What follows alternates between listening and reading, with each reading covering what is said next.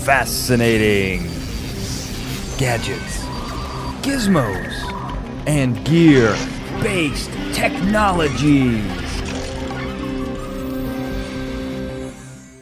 Welcome to FGGBT. This is the show that takes your favorite fictional science and technology and makes it a reality. We do that. We are the Brain Trust. I am the analytical mastermind, Daniel J. Glenn. With me, physics phenom and doctor of love, Dr. Michael Dennin. Well, Dan, it is great to be here. I know our audience would be surprised if it wasn't great for me to be here, but just thought I'd reinforce that. I'm very excited about this as we continue our journey in the space of love. What does love mean? How are we all attracted to each other? Looking forward to this conversation. I am, and I can't tell you how glad I am that you're engaged to this conversation, pun intended, because I want to get to the bottom of this. But we cannot do that without our Casanova of the fascinating gadgets, gizmos, and gear-based technology world, and that is our enigmatic engineer, Ben Siepser. Ben, where are you broadcasting from this week? This week I'm in romantic Granary Square in London, which is the location of the headquarters of an exciting new DNA matching service. Well, I hope you're there, and I hope you find what you're looking for, Ben, because you deserve it. And the topic we're going to talk about today is love, as you mentioned, and we're going to use this great new Netflix show called The One. And this is a show about using a company that uses your genetics, your DNA, to find your perfect match. And as you mentioned, Denon, we've talked about love before. Arguably, we might be the world's leading fictional love experts, I would say. And that was because we did an episode on Love Potion Number 9, which is a show about how sound is very important to attractiveness. Well, how does that translate in this? Well, in this, we're going to find out that smell is equally as important, probably more important than the obvious, of course. And so how do we do that? Well, this show uses DNA matching to find that there's the one, but this implies that there is the one. And I think you really have to ask yourself, what does that mean? What is love? What is happiness? I don't want to get too esoteric here. I know, Denon, your favorite T is not technology, but theory. But I got to say, what do we imagine for? What is happiness? What is the perfect person? And I think happiness can differ throughout time. Help me out here, Denon. Well, happiness is definitely an interesting question, Dan, because I feel like it's one of those emotions and states that have a lot of underlying pieces that go into it.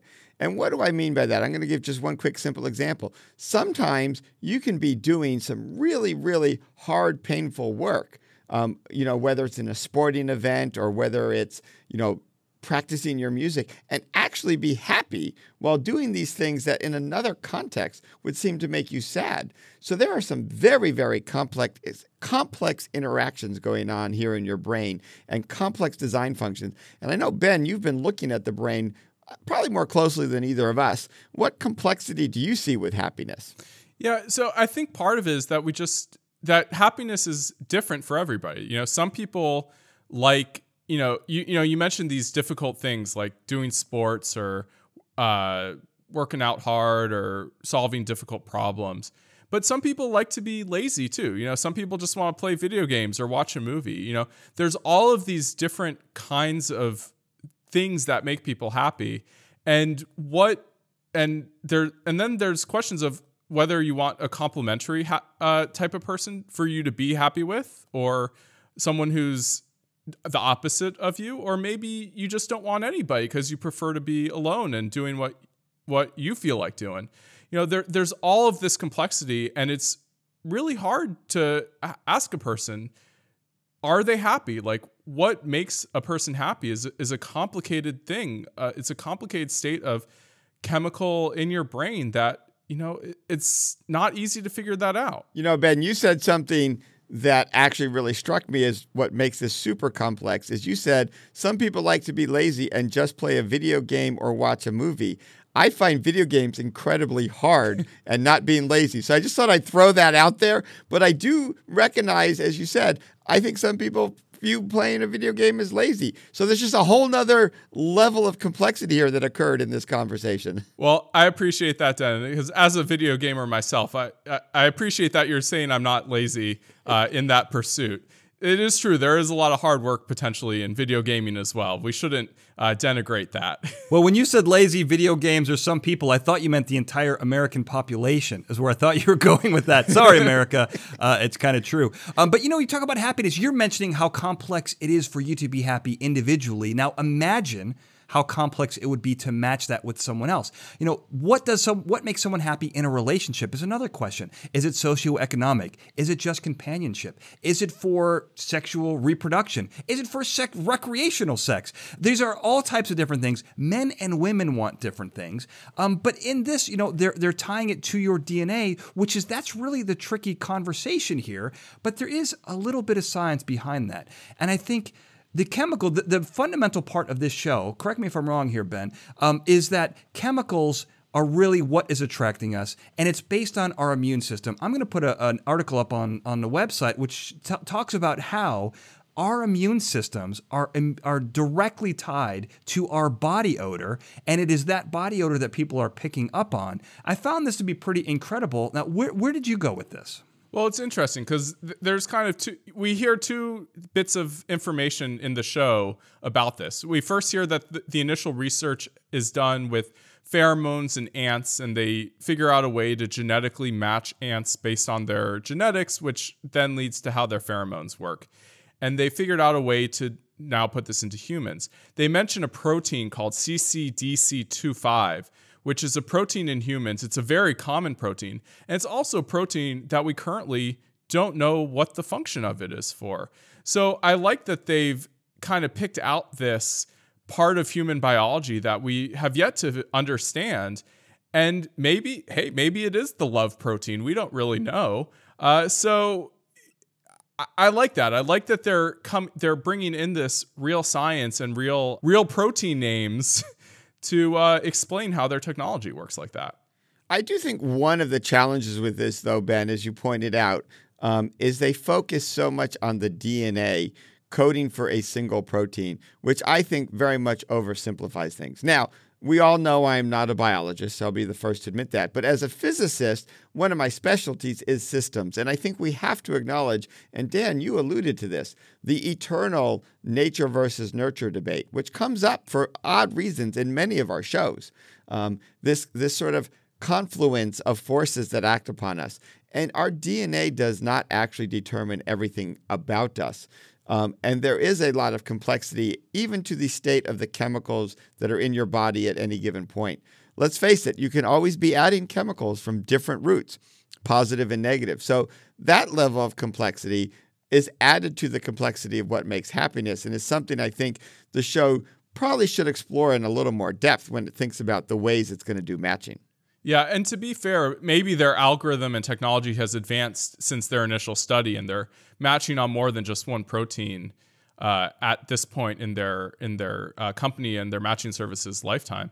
But I also want to wonder about, we talk about this nature versus nurture, but I do wonder if this raw, DNA attraction that's just the strongest attraction ever, maybe that can overcome some of your previous nurturing, such that you start acting properly, or at least as the way your match would want you to act towards them, just because this love is so strong. Well, I think, but I don't want to sound like the nerdy scientist here be like the robot who has no feelings. But I got to be the robot here who has no feelings, because when you start looking at, we're talking about what happiness is. Happiness is one thing. What we consider love is something completely different, and it is just a complex biochemical reaction in our brains. I hate to be the spoiler for people out there who love your romantic movies. If you want to believe that, you go ahead. But I'm going to give you the stark reality, and that is a biochemical reaction. But the upside to that is maybe it is the most complex biochemical reaction known to humankind, which would require a very specific combination to unlock it in the brain. And I think maybe that's what's going on here. And maybe there is something tied into the DNA. Let's take out environmental factors themselves, but is it possible that we could maybe be unlocking the most powerful chemical combination known to man? What do you think, Denon? Well, I'm going to actually have to disagree with you slightly, Dan, while I agree with you at the same time. right? Clearly, there is a very complex biochemical state here behind love. And I do agree with you. At the end of the day, all of this is biochemical. But I disagree with you that it's kind of, how did you phrase it? I think very, what was it? Mechanical and robotic, and a stark, depressing reality. Personally, I'm just going to draw my simple analogy. Food is all biochemical, whether you like it or dislike it, what you eat, what you don't like. And yet, I am living proof that the food you like can change over time and as a result of complex interactions. And you can actually even train yourself to like particular foods, believe it or not, having done that myself, where I realized Mexican food obviously is good because lots of people like it, even though I hated it, and now I love it. So there is, I think, still a very, very huge space here for the romantic movie effect, which is working hard at something to change the biochemical structure in your body to have a different reaction. We are a complex feedback system. So you're right. I don't know what we're unlocking. It is incredibly complex. It's all biochemical, but there's a lot of inputs and outputs going on here. And I hope what I said made some sense because it made perfect sense to me. Well, if I could pop in here really quickly, because I'm going to go with your food analogy here, Denon. There was a restaurant out here. You want to talk about love? I'm going to open up my heart to you and the audience here. There's a restaurant out here called Prado, which was out here in Los Angeles. It was my favorite restaurant. I ate there for almost a decade. Delicious food. One of the most delicious things I've ever eaten was goat cheese enchiladas. Now, I miss those every single day I'm alive. And I will tell you that I've never had a food that quite tasted like it, and I don't think I will ever have another food ever in my life that will taste quite like that. Is that love? I don't know. But in your analogy, I think it is. And I think there is a specific chemical reaction that brought out in me. Is it possible to have another food that I will love as much? Maybe so. But I don't know, Denon. I feel like there is a chance that this could be a one-of-a-kind combination. What do you think, Ben? You got to weigh in on this. Well, I too love food. I gotta say, there's a Mexican place around the corner from me called Broken Spanish that I also really, really enjoyed, and I definitely miss their tamales and other delicious treats immensely, and I can't have it anymore because they closed down. So, I get that longing, and it's interesting that how much chemicals can affect our state of mind in that sense. That we are what we feel, what we eat, what we see. But it's all just a chemical reaction in our brains. Well, then let me ask you one question here before you answer that. Because one of the things I forgot to mention that I also want you to address here is you said you can make yourself like certain foods, right? Well, if we're extending that analogy to love or to people or to companionship, making yourself like someone or love someone is very different than what they're selling in this, which is a natural occurrence of this biochemical reaction of love or whatever that we call it. And if we're talking about food, making yourself like a food is not the same as loving a food straight off the bat. So you can wrap all that up into your answer. Well, yes, there's a lot there, Dan. I wanted to just point out real quickly, both the way you and Ben spoke about your food points out that it's this weird phrase. We say, oh, it's just a biochemical reaction. Yet look at the passion you two had for your restaurants, right? Biochemical reactions are not just, they're powerful. And we need to really appreciate the power of biochemical reactions and say they are celebratory biochemical reactions, not just biochemical reactions. That's just where I'm going with that. I mean, heroin's a strong biochemical reaction as well. I don't know that it's necessarily a positive thing, so I'm just putting that out there. Right. Well, not everything strong is positive, but it can be. And I think part of what you're getting at, right, which I really like, is this issue of how our tastes change with time. And this is the layer I put over the DNA. Maybe make yourself like a food wasn't quite the right word, but we definitely have our tastes change in time. What we like, the biochemical reactions in us are more than just our DNA. They're the genes that are represented by our DNA because genes turn on and off, which lead to lots of different proteins coming in and out. They're the way the environment impacts our biochemical soup, if you will, to keep our food analogy going. And so to predict it on the DNA is not where I would necessarily go scientifically. Yes, the chemicals are important. So I might just use some other chemical markers in the blood, a different complex protein combination. Maybe it's also involving the sugars and carbohydrates and other chemicals floating around. So I think you're right, Dan, that this is a powerful biochemical situation. I just question the power of DNA in this particular situation, given how things change over time with our bodies. No, I think that that's really true. And I also think, it's an interesting point here because you got to talk about the DNA. I think you do need other chemical markers because one of the interesting things that I learned, scent is a powerful part here. I think it's the underlying sense that we're talking about here. And we have lots of things that are put into smell or olfactory sense that really take control here. And maybe one of the markers is, where people are in their life or what's going on with them. The DNA may say that your immune system is one way, but maybe you're stricken down with a horrible disease and it totally destroys your immune system, changes your body odor, and all of a sudden you're not attractive to that person that you're supposedly genetically DNA attracted to. But also, the biochemistry that people give off varies during their life. It varies during menstrual cycle. For example, women give off a different body odor when they're ovulating versus when they're not. Men, there was this great scientific experiment, this is obviously college age, which is, a little different. People in their college are a very different part of their life than other people, but they had men wear a shirt for 2 days and then women rated how it smelled. And that was really based on how different the man's genes were to the female's genes. There's a lot going on here, I think. Ben, what do you think about this? I think it's an interesting thing to bring up that our smells change over time and our based on our life experience, based on all this sort of stuff. But I do wonder, the genetics are still a component of it. And I do wonder if a service like The One would be able to overcome at least some of that by narrowing in on maybe there's being a specific set of scents that are consistent, that are always there, that aren't necessarily affected as much by what we eat or what we smell.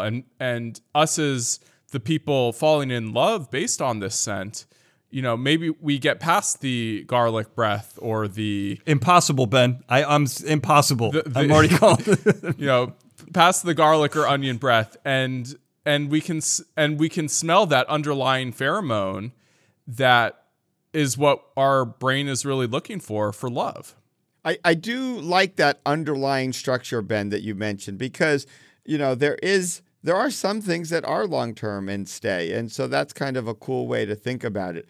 I did realize as we were talking about this, one of the reasons I brought sort of working out or doing physical activities, which referred back to the earlier discussion of happiness, working hard can lead to happiness.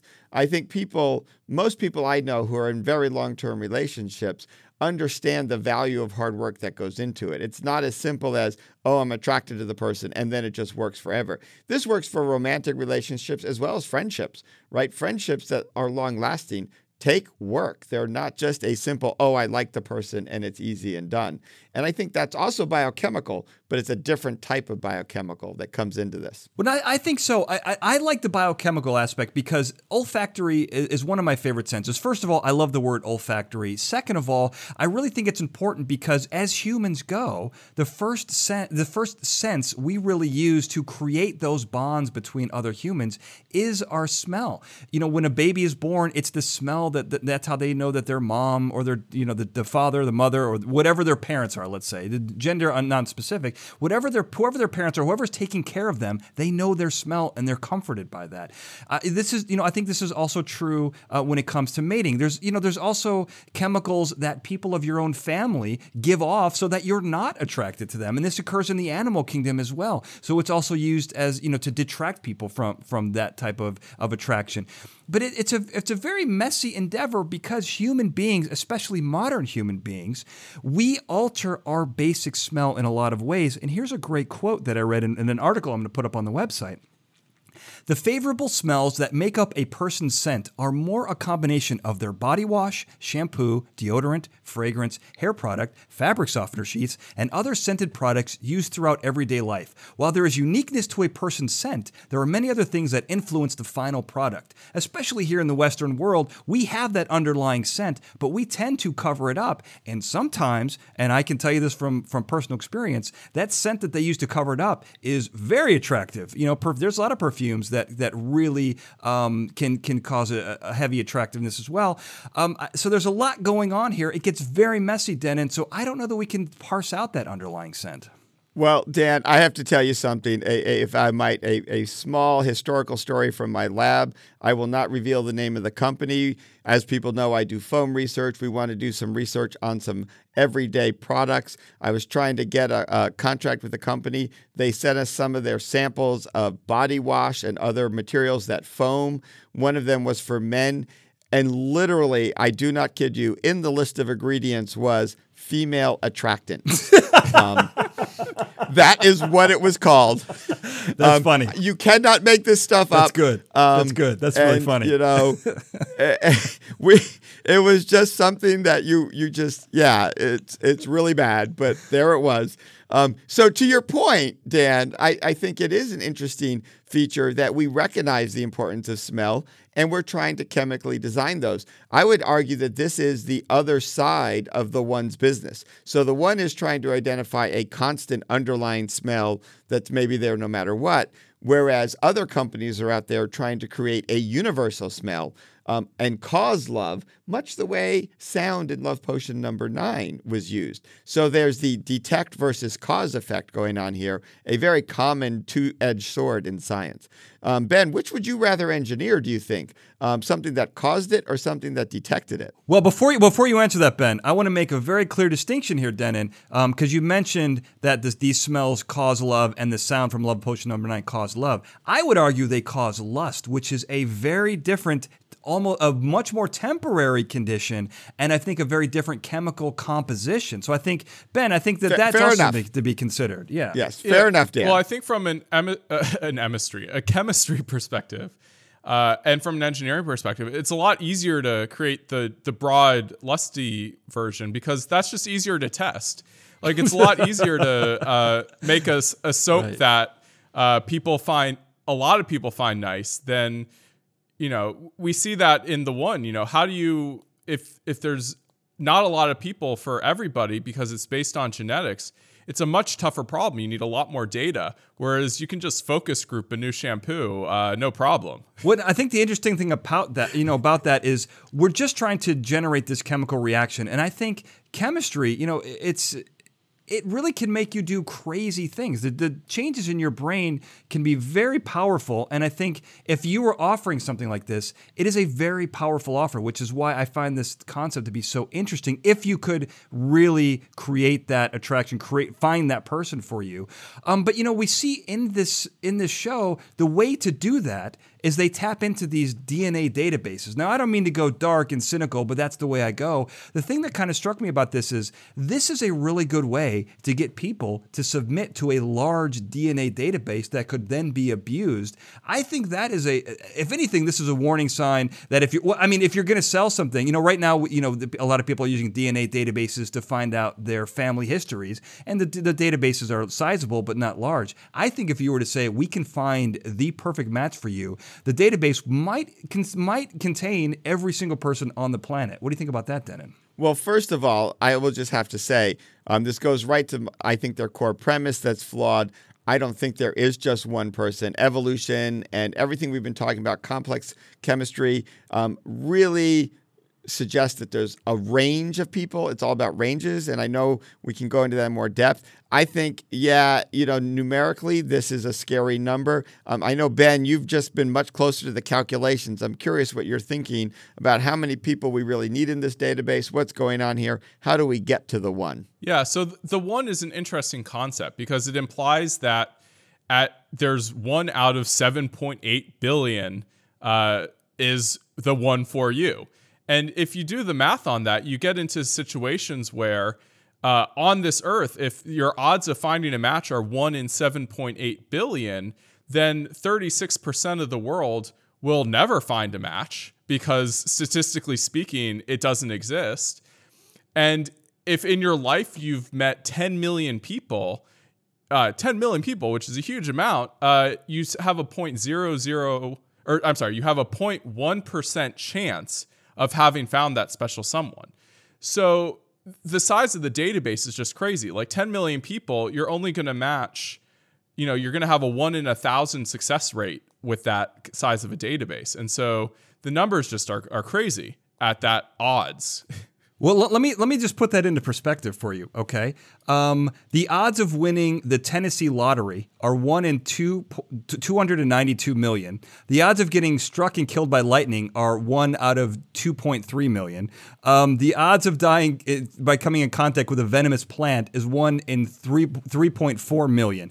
So there must be something else going on here, because though you would be saying that it's easier to win the lottery than it would be to find the one, and I'm guessing you can find several people on this planet who claim have been duped I will say that right off the bat, in my opinion, have been duped in believing that they found the one, or have they? And we're getting at this, we're attacking this incorrectly. But I love those statistics, Ben. They're very interesting. Yeah. Now, so let me say this.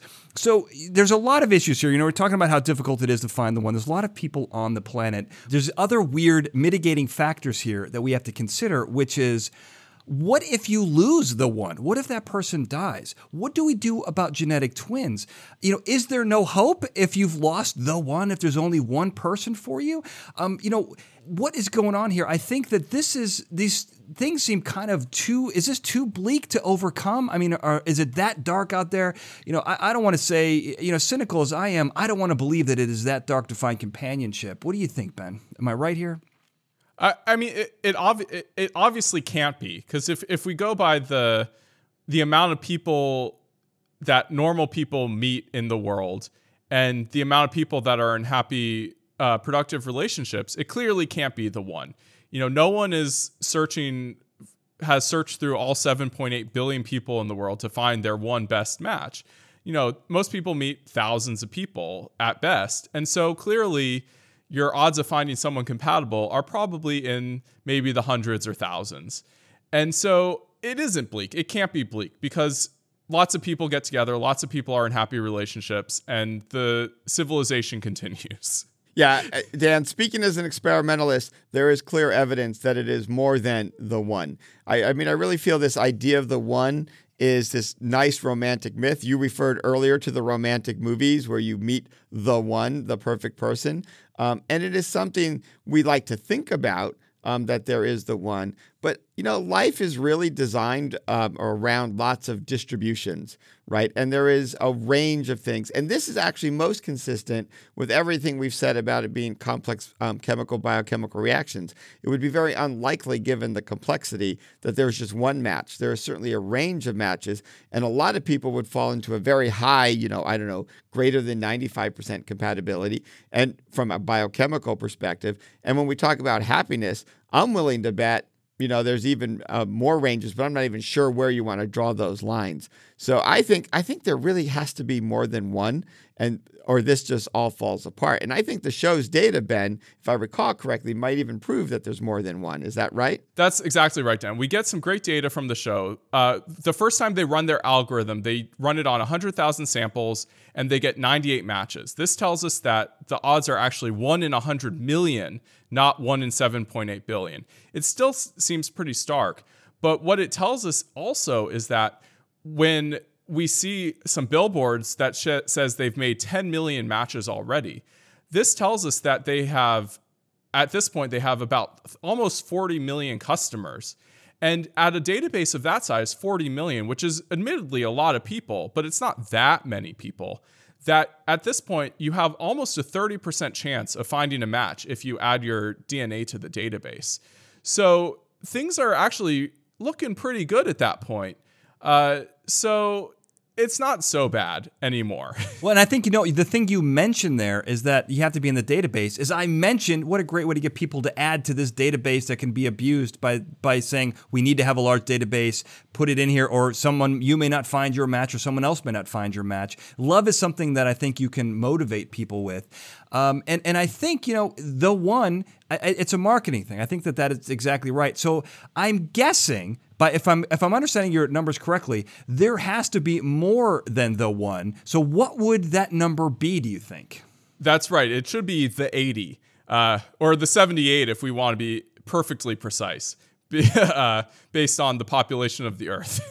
That's how many people should be compatible with you at any given time. Well, I love that number. It gives us a little hope, Dan, but I would actually argue the show is still falling short. So there must be a mistake in their numbers somewhere. They probably should have matched more people because I think there's way more than 80. That's just my personal opinion. I'm going to throw that out there unscientifically. I think that's true to some degree, but based on their statistics, it can't be. Maybe their algorithm gets more forgiving over time.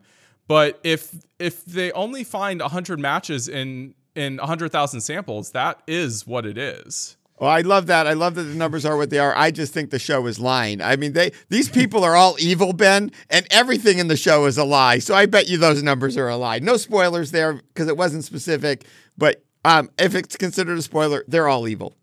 It's certainly true that they have some ulterior motives, and I would not be surprised if they're goosing the match percentages later on as they are growing because they're not getting matches fast enough. And you do need to have, a certain, if you have 80 or 78 potentials, how are they picking the one that they're sending to you? I think that there's a lot of questions here that we need to think about. I mean, the 80 is a good number. We don't think of who's in our age range. I think maybe there might be 20 within your age range. But if you want the one equivalent, let's say, I think you really have to go with what you said, Denon. I think that the compatibility index is probably a much more realistic way to look at this. Can you be happy with someone you're maybe 80 to 85% happy with, so to speak, 80 to 85% in love? Maybe it doesn't unlock that in love. I don't know that we definitely answer the question of what love is versus happy and lust. I think that's a good question. But I think you can find someone that you're reasonably happy with. And while that is not a rosy end to this, I do think that it is an ending. It's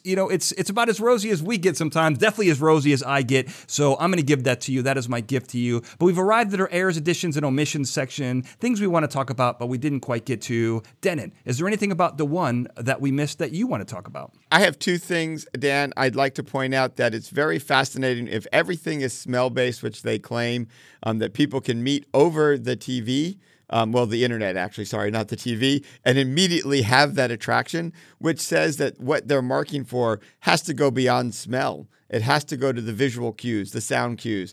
So it gets even more complicated. And the other thing is, I'm even less bleak than you, Dan.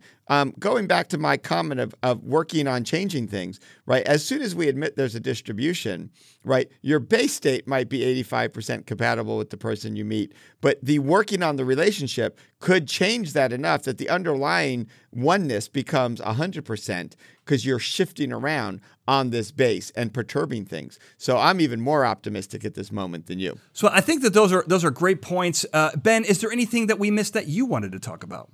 Well, I do want to paint a somewhat rosy picture on the 80. Once you have a database of 460 million people, you got a 99% chance of finding a match in there. So that's pretty good. But I also want to just think about in general the societal pressure that would come from a service like this. Like you get your match and you just feel like you have to make that one work because it is the one.